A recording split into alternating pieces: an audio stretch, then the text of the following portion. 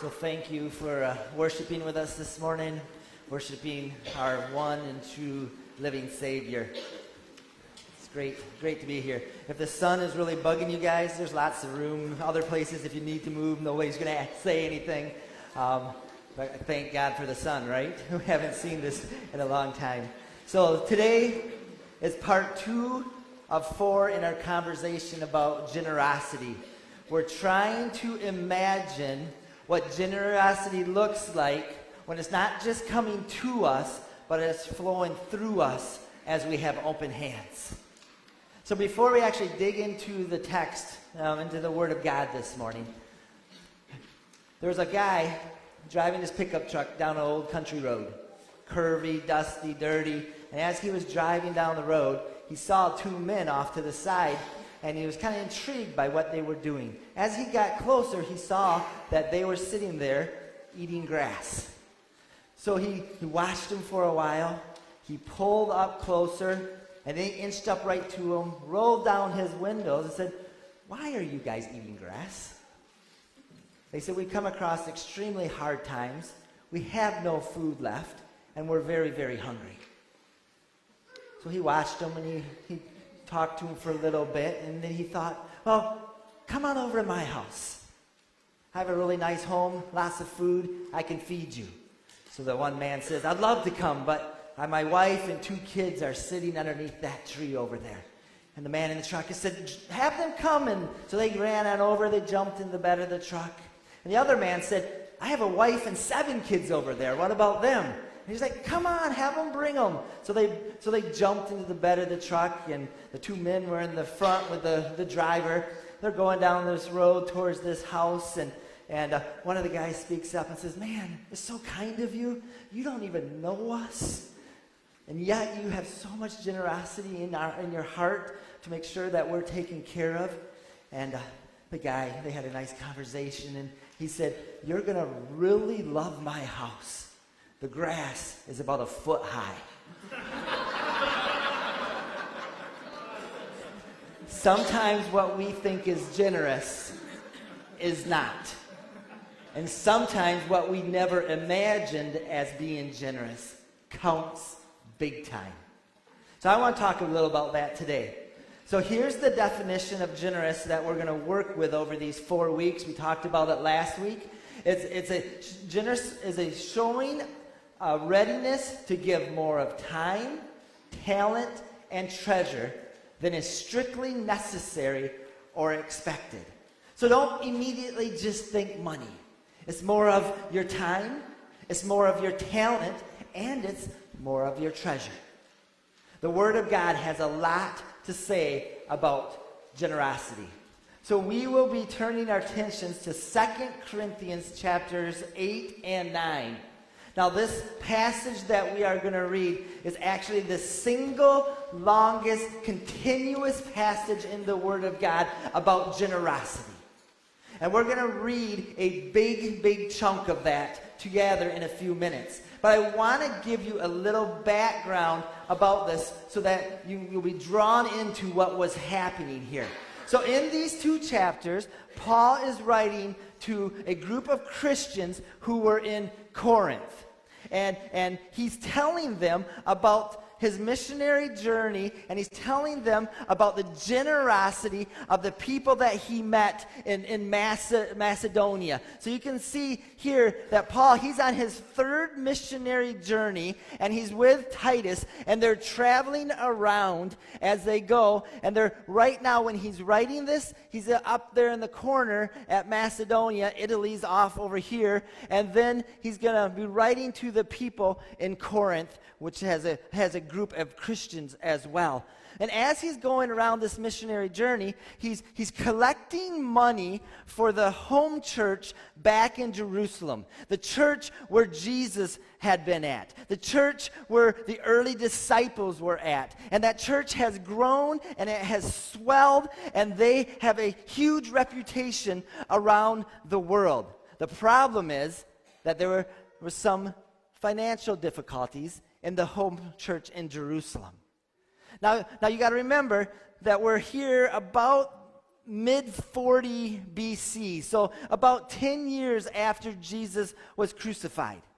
And right about now, there has been a very severe famine that's going on in this community, and many people are hungry, and they're coming into the city of Jerusalem. But also, the church is being extremely persecuted. If you're in the James study today in Sunday school, we're going to see how in the book of Acts, how this church, this early church, was being persecuted, and people were being killed over and over and over because of the gospel. But one core value that was more important probably than almost anything else to this early church was that they were known and how they loved people, specifically as they were showing love and generosity to the most vulnerable people in that society.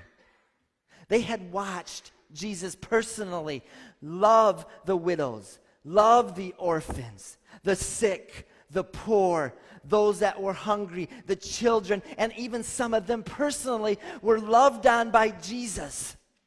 So this early church in Jerusalem was known for being the most hospitable citizens in their area and then around the world and even up in Macedonia and Corinth. They had that reputation. So before the early Christians were basically known for anything else, they were known for being people of generosity. And the Roman society took notice. Tertullian reported that the Romans would exclaim, "See how these Christians love each other?" They were taking notice. And Justin Martyr, he sketched Christian love in this way. Let me read it to you. "We used to value the acquisition of wealth and possessions more than anything. We bring what we have into a common fund and share it with anyone who needs it." Acts chapter 2. "We used to hate and destroy one another and refuse to associate with people of another race or country. Now because of Christ, we live together with such people and we pray for our enemies." They were affected at the heart level. Their lives were changed because of Christ. So while all this was going on in the Jerusalem area at the home church, they were still loving people. They're still being generous, and they were spinning off churches all throughout that area that we saw on the map. Thousands of miles away, they were spinning off these new healthy churches. And they weren't just spinning them off. They were supporting them, and they were funding them, and they were loving on them, and they're sending their people there to be with them. But after a while, hardship caught up with them, and they were strapped. The needs kept piling up. So as Paul went from church to church, he's saying, "Can you help? Do you have a way to help these people? Your home church?" And what he found on his journeys was generosity that blew his mind. So I want to have us eavesdrop on this conversation, on this letter that he wrote to the Corinthians, encouraging them, a church that was more well off financially, encouraging them to do the same, and not just the same, but even more. So if you have your Bibles, turn to 2 Corinthians chapter 8 and chapter 9. It's such a long passage today. We're not going to read it together out loud. I'm going to read it to you, but I'd love for you to follow along in your own Bible. If not, I'll have it up on the screen. I'll be reading out the NLT, and I would love for you to stand in honor of God's word as we read it. And then as you stand, let me pray for the Holy Spirit to open up our eyes and our ears and our heart as we hear these words. So, Father, we're going to read an extended passage, a passage on generosity. God, you've given us an example here that is so real and palatable.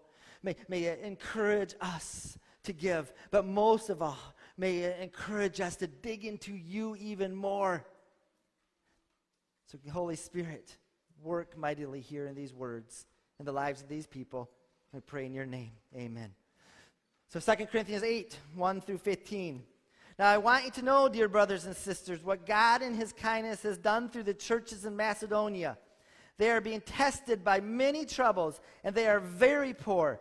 But they are also filled with abundant joy, which has overflowed in rich generosity. For I can testify that they gave not only what they could afford, but far more, and they did it out of their own free will. They begged us again and again for the privilege of sharing in the gift for the believers in Jerusalem. They even did more than we had hoped for their first action was to give themselves to the Lord and to us, just as God wanted them to do. So we have urged Titus, who encouraged your giving in the first place, to return to you and encourage you to finish this ministry of giving. Since you excel in so many ways, in your faith, in your gifted speakers, your knowledge, your enthusiasm, and your love from us, I want you to excel also in the gracious act of giving. I am not commanding you to do this. I am testing how genuine your love is by comparing it with the eagerness of the other churches. You know the generous grace of our Lord Jesus Christ. Though he was rich, yet for your sakes he became poor, so that by his poverty he could make you rich. Here's my advice. It would be good for you to finish what you started a year ago. Last year you were the first who wanted to give, and you were the first to begin doing it. Now you should finish with what you started. Let the eagerness you showed in the beginning be matched now by your giving. Give in proportion to what you have. Whatever you give is acceptable if you give it eagerly. And give according to what you have, not what you don't have.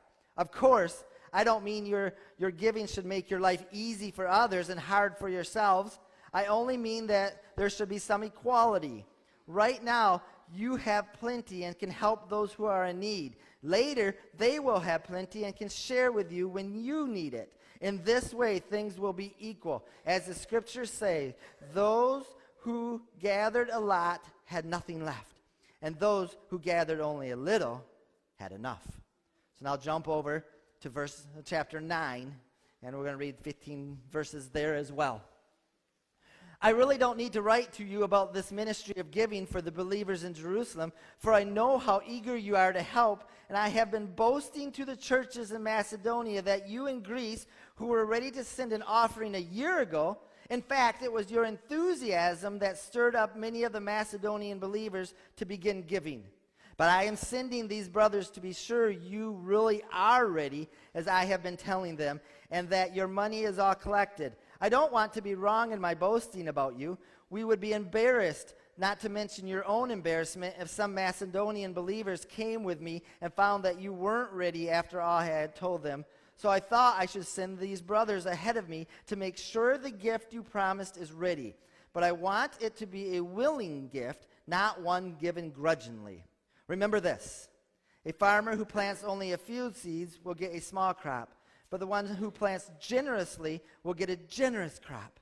You must each decide in your own heart how much to give, and don't give reluctantly or in response to pressure, for God loves a person who gives cheerfully. And God will generously provide all you need. We talked about that last week. Then you will always have everything you need and plenty left over to share with others. As the scriptures say, they share freely and give generously to the poor. Their good deeds will be remembered forever. For God is the one who provides seed for the farmer and then bread to eat. In the same way, he will provide and increase your resources and then produce a great harvest of generosity in you. Yes, you will be enriched in every way so that you can always be generous. And when we take your gifts to those who need them, they will thank God. So 2 good things will result from this ministry of giving. The needs of the believers in Jerusalem will be met, and they will joyfully express their thanks to God. As a result of your ministry, they will give glory to God, for your generosity to them and to all believers will prove that you are obedient to the good news of Christ, and they will pray for you with deep affection because of the overflowing grace God has given to you.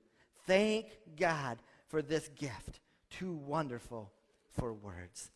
That's a reading of God's Holy Scriptures. Please take a seat.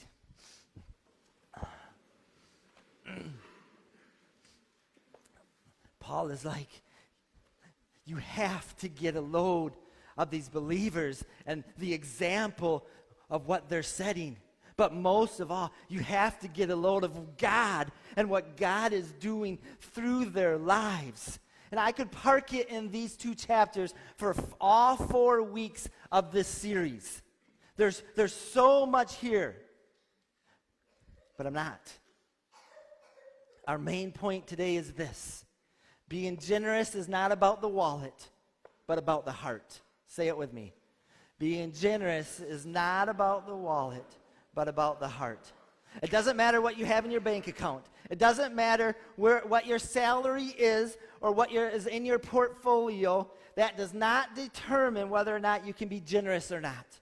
Generosity is not determined by wealth or the lack thereof it, but what God is doing in your heart, what God is doing in my heart, what God is doing in the congregation here, this local body. So remember, in our conversation, we are not only looking at being generous with our money, but with our time and our talent as well. Do not forget that. Don't stick there. So let me just push this whole idea a little bit. Sometimes being generous can even be more challenging with the more stuff that we have. Amen? It's kind of like an oxymoron, but it's true. Many of us come to the place where maybe when I get over this hump, or maybe if we round this corner, or if this particular need is met, or as long as we get the kids through school over here, or after we pay off the car over here, then after those things are done, then we can become generous. And then we can use our time and our talents and our money. We assume once we achieve, once we acquire, once we accumulate a certain degree of wealth, when we have more time, when the kids get older, or when we hone that specific talent, then we can become generous. That is not how the kingdom of God works. Often the more stuff we have, the more challenging it is to actually let go of it and become generous. So here's an example of what I'm talking about. Let's say you're moving into a new house, okay? We've all done that numerous times. And this particular house has more rooms than you need. Does that room just sit empty? No, you need to put a bed in there. And you can't just have a bed, you need to have a chair in the corner. And then next to that chair, you need to have a lamp so that you can maybe sit in that room. Or if somebody comes over, they can sit in that room and then read. And then you've got the wall, and you need a picture on that wall. And we didn't even previously need that room. And now it's full of needs. The more stuff we have, the more prone we are to believe we need the stuff that we have. Am I making it through to anybody? We live in a time in history where we have more stuff than ever before. Researchers have given it a name: America's clutter problem. The more you have, the more prone you are to believe you need what you have. We get drug into this vortex called the myth of scarcity. I would like to do this extra something for somebody, but now I have to get a lamp. And I have to get a picture for the wall. Because we budget in a certain way, and budgeting is good. So here's our expendable income, and it's kind of soaked up this month. Oh, and next month too, because we have other goals. And we can't do what we want or be generous. It all goes back to what we talked about last week. If you haven't listened to last week's message, I encourage you to do so. Do we believe in a God that is generous, or do we believe in a God that is scarce? Scarcity. There's only so much love available. There's only so much gifts, so much grace, so much beauty in the world. And God keeps it in a tight, closed fist. And if we can pry God's fist open, maybe a little bit of blessing will pour out on my life. Or maybe if I work hard enough, or pray hard enough, or go to church enough, maybe this blessing will pour out on my life. And when I do get the blessing, instead of keeping my hands open, I clench it. And I hold on to that blessing. Now, none of us would say, oh, that's my life. But do you live that way? If you seriously sat down and evaluated your life, or maybe even a better thing, have somebody else evaluate your life, maybe somebody from a third world country, and evaluate your life, what would they say? Or do we believe and live in a way that God created the world like we talked about last week, and out of his generosity, he lavished the love of his son and him all over the world, and he poured it on us so that we could be generous. So much grace, so much love. So hard to find all the words to describe this blessing of God, that this God of abundance, he never runs dry. He keeps filling us over and over, like this illustration we had last week. Yes, we believe it, but do we live it?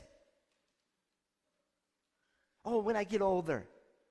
But now, do we live it now? The myth of scarcity says the more you have, the more stuff you have to have, and then you have to match that stuff and hold on to that stuff. And now our expendable income is down. Our time is full. We haven't honed our talents, and we'd love to be generous. We have big hearts, but I just can't do it now. But did you catch verse 15 of chapter 8?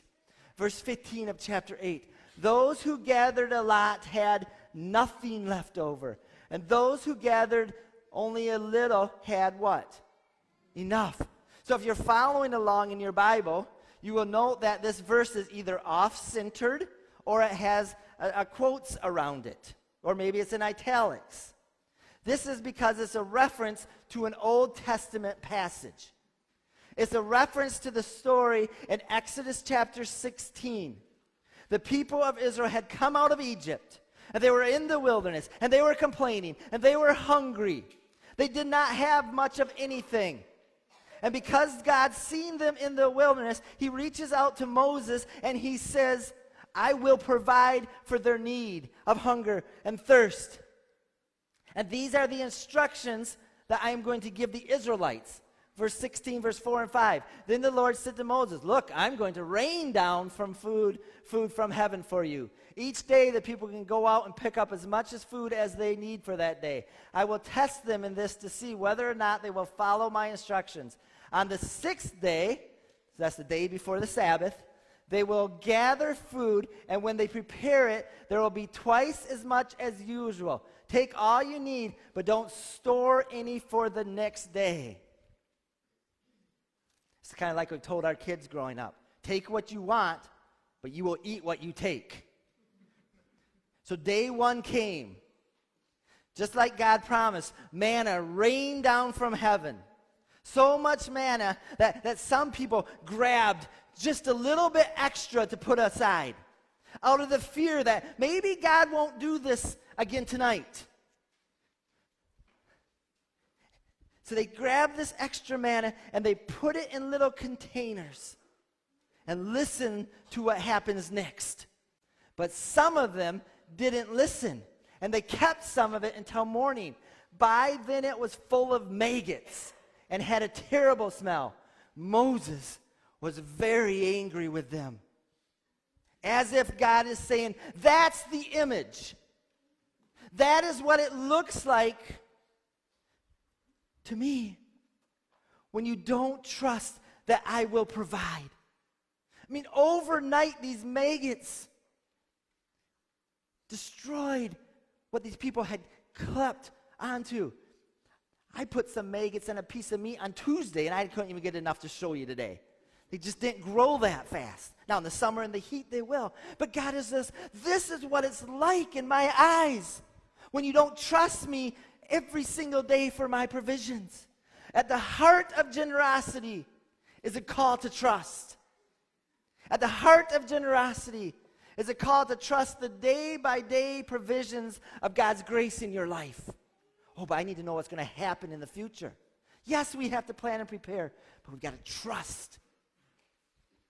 That is why the Macedonians were able to give away way beyond their means. Even though they were very poor, they were able to give. Here's why.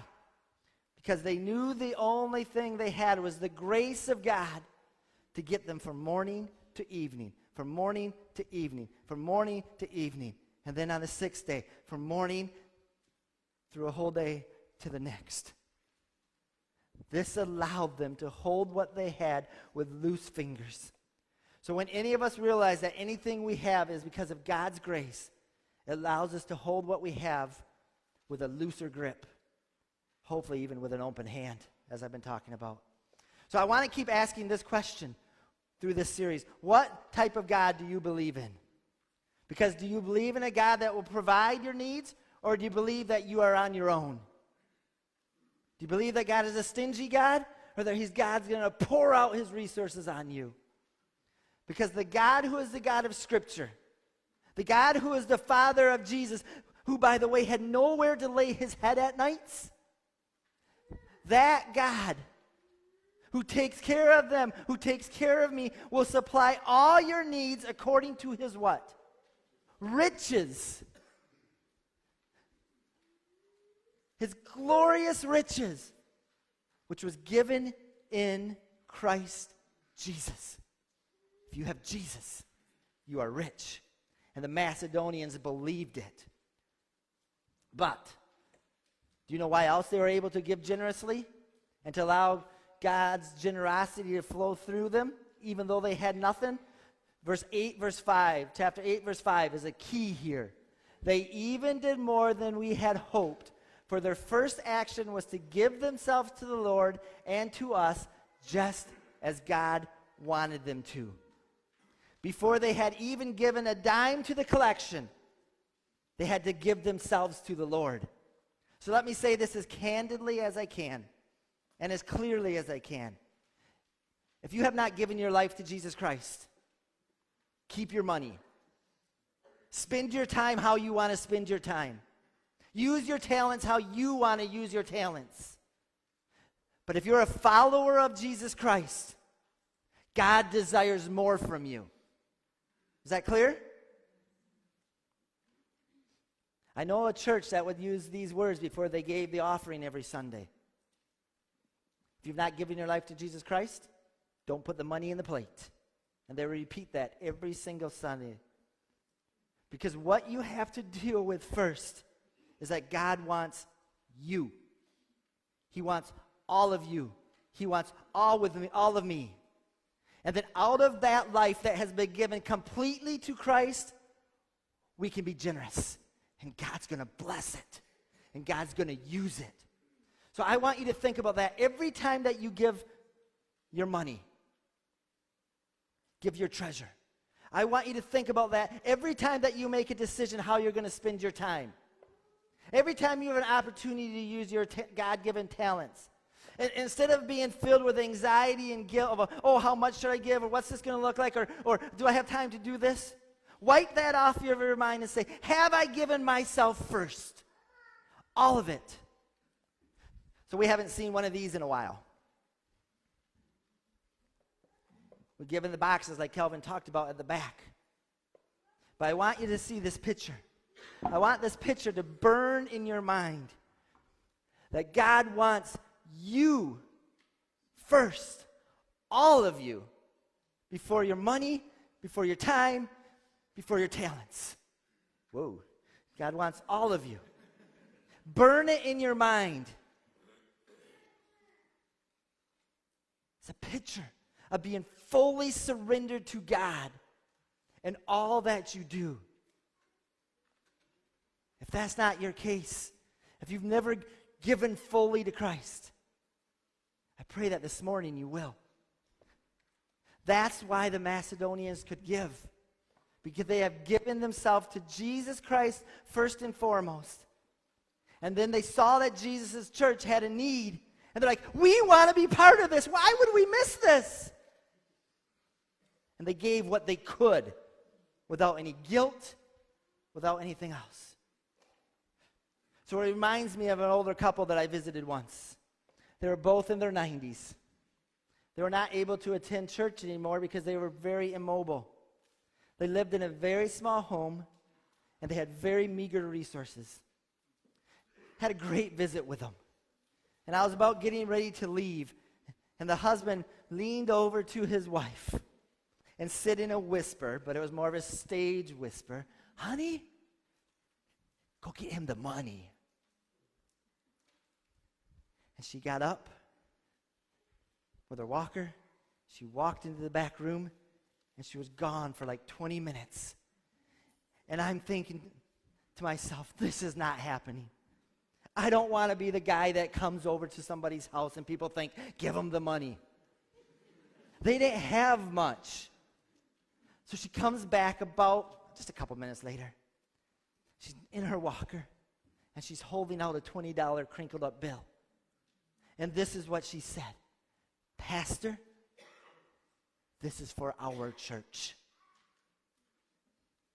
This image of one of our matriarchs with her walker holding out $20 will never be forgotten by me. But what impacted me the most, more than even that picture, is what she said. This is for our church.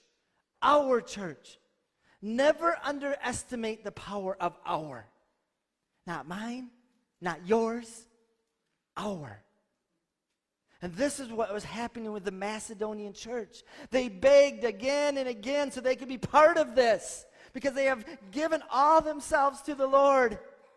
And then they wanted to give and do what God wanted them to do. So in that moment for Paul, when he collected money for the Macedonians, and as I accepted this gift from the old couple, it wasn't about the money, it wasn't about the wallet, not even about my own anxiety of taking it. It wasn't about any of that. It was about the hours, which was given eagerly, just as Paul was encouraging the Corinthians to do. This couple was so captivated by the love of God. How could I not be part of that? And after she said, "This is for our church, Pastor," she added this. "We can't come anymore, and it frustrates us big time. But I hear there's a lot of little kids in the church. Take this money and use it how you feel best." And I looked at her and I said, "Thank you for giving generously to our church. I'm glad you asked me." It's not about the wallet. It's about the heart. That's why in 2 Corinthians 9, verse 7, we hear these words, "You must decide in your heart how much to give. And don't give it reluctantly or in response to pressure, for God loves a person who gives cheerfully." So this word cheerfully, there's so much. I did a sermon on it a few years back. I'm not even going to try to pronounce the Greek word. But it's a word that means joyful, cheerful, not grudgingly. It's the same root word we get our word hilarious from. God loves a hilarious giver. Oh, get a load of this. I have an opportunity to join what God is doing. Is there anything better? But it comes out of a heart that is fully yielded to Him. Being generous is all about the heart. Nothing new for a lot of us, but we've got to take a double take and say, is my life reflecting that? So this morning, we turn to communion. We do this once a month here at FBC. We do it so we remember what Christ has given and done for us. So don't put your notes away yet. I'm sorry. Because I want to draw our attention to verse 9 of chapter 8. It's going to set up communion in a beautiful way. In the middle of the instructions to the Corinthian church about being generous, Paul drops this theological gem. You know the generous grace of our Lord Jesus Christ. Though he was rich, yet for your sakes he became poor, so that by his poverty he could make you rich. So in this verse, there's 5 things, very short, of what Jesus did for us through his generosity. First, we learn that Jesus was rich. Jesus, the eternal second person of the Trinity, God the Son, lived in the splendor of heaven. He was surrounded by the constant glory and the majesty and the power of God. These things, or more than any wealth. Jesus was the richest man alive because of who he was. Jesus was rich.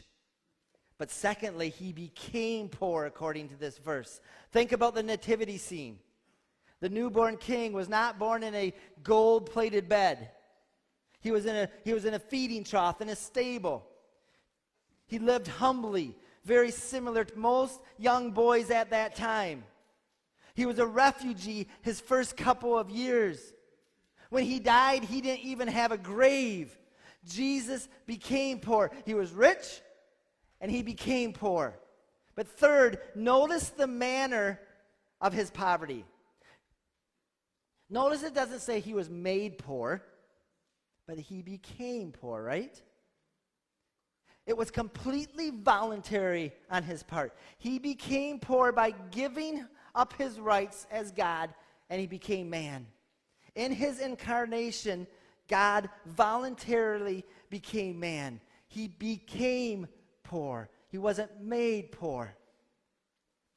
Fourth, see his reason for this poverty. Yet for your sake, for my sake, he became poor. There was a compelling reason that Jesus became poor. It wasn't his sake, but our sake. There's that our again. But finally, look at the result of his poverty.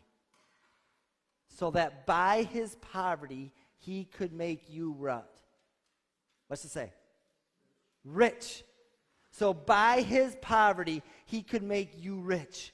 Because Jesus emptied himself out, becoming man, lived a perfect life, taking on human form, and most importantly on the cross, he opened up his hands, as we talked about last week, and he gave himself willingly so that you and I could become rich.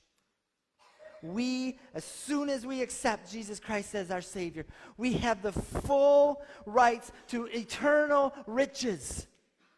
And it happens immediately because Jesus became poor for our sakes.